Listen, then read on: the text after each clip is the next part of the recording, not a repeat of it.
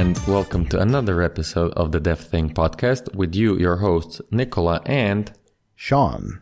And in this episode, we're going to talk about how to deal with FOMO. For those of you who don't know what FOMO is, it's fear of missing out. And as you've probably noticed, if you're in this industry, every freaking day there's something new. And not even like in general, but even in like different fields. I mean, take JavaScript, for example, right? Every now and then a new framework, right? It's crazy. So, you're a very passionate guy. You really want to like read about everything, test everything out. But here's the thing. There's only like 24 hours in a day. Sure, Beyonce also has those 24 hours, but hey, you have to also live, right? So, okay, this brings us back to the question of, so how do you deal with FOMO or fear of missing out? What would you say, Sean?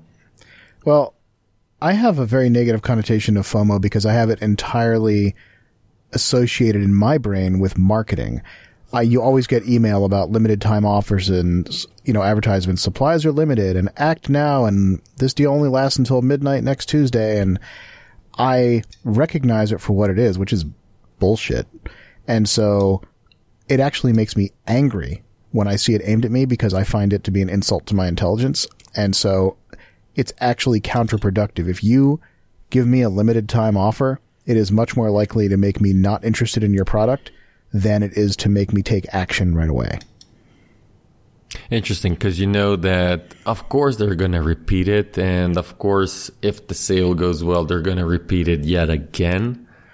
Right, or it'll be even cheaper, a month later, depending on if they made enough money that week.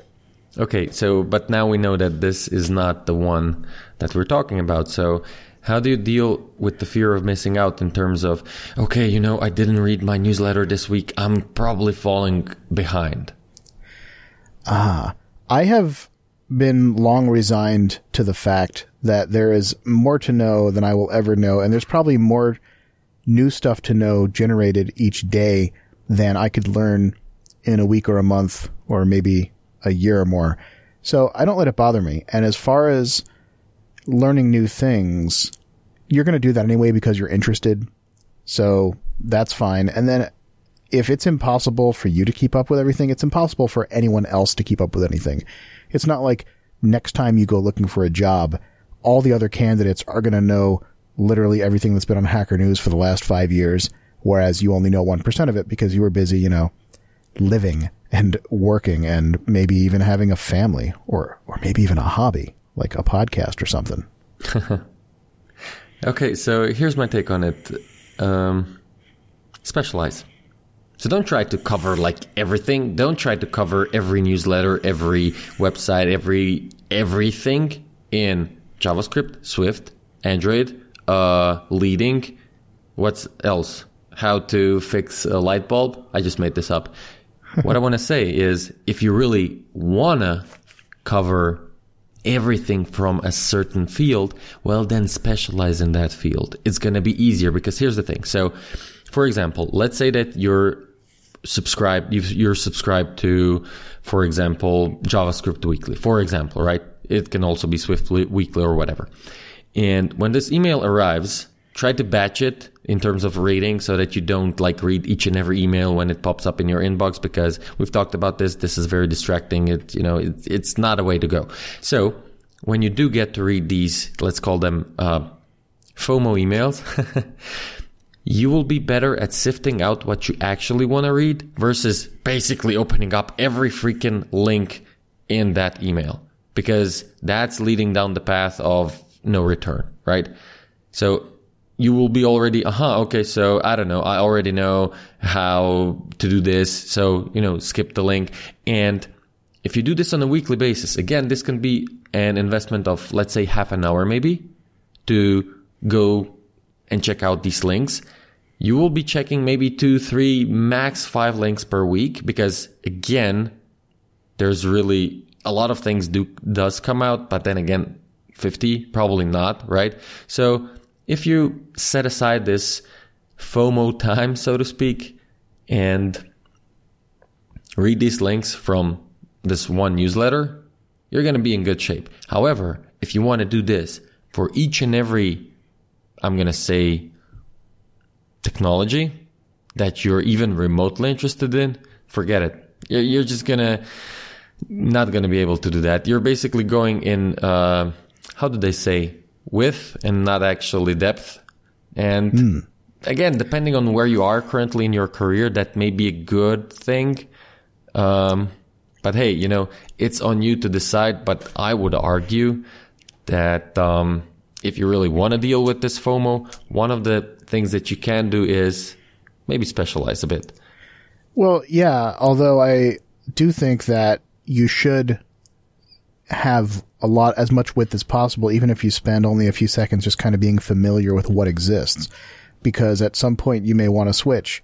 Like if you were a programmer and you were doing embedded C development for 25 years and you never paid attention to the coming of mobile development and iOS and Android, then you would have missed out on a huge opportunity. So I'm not saying the moment the iPhone's announced, go out and learn Objective-C, and the moment Android comes out, go learn Java and go learn the SDK, but know enough to know that here's the platform, here's the language it uses, here's the SDK it needs, and here are the capabilities in general. Like, can you make a game? Can you make a phone app? Can you make, whatever it is you're interested in? And don't spend hours on it, just spend minutes on it or even seconds.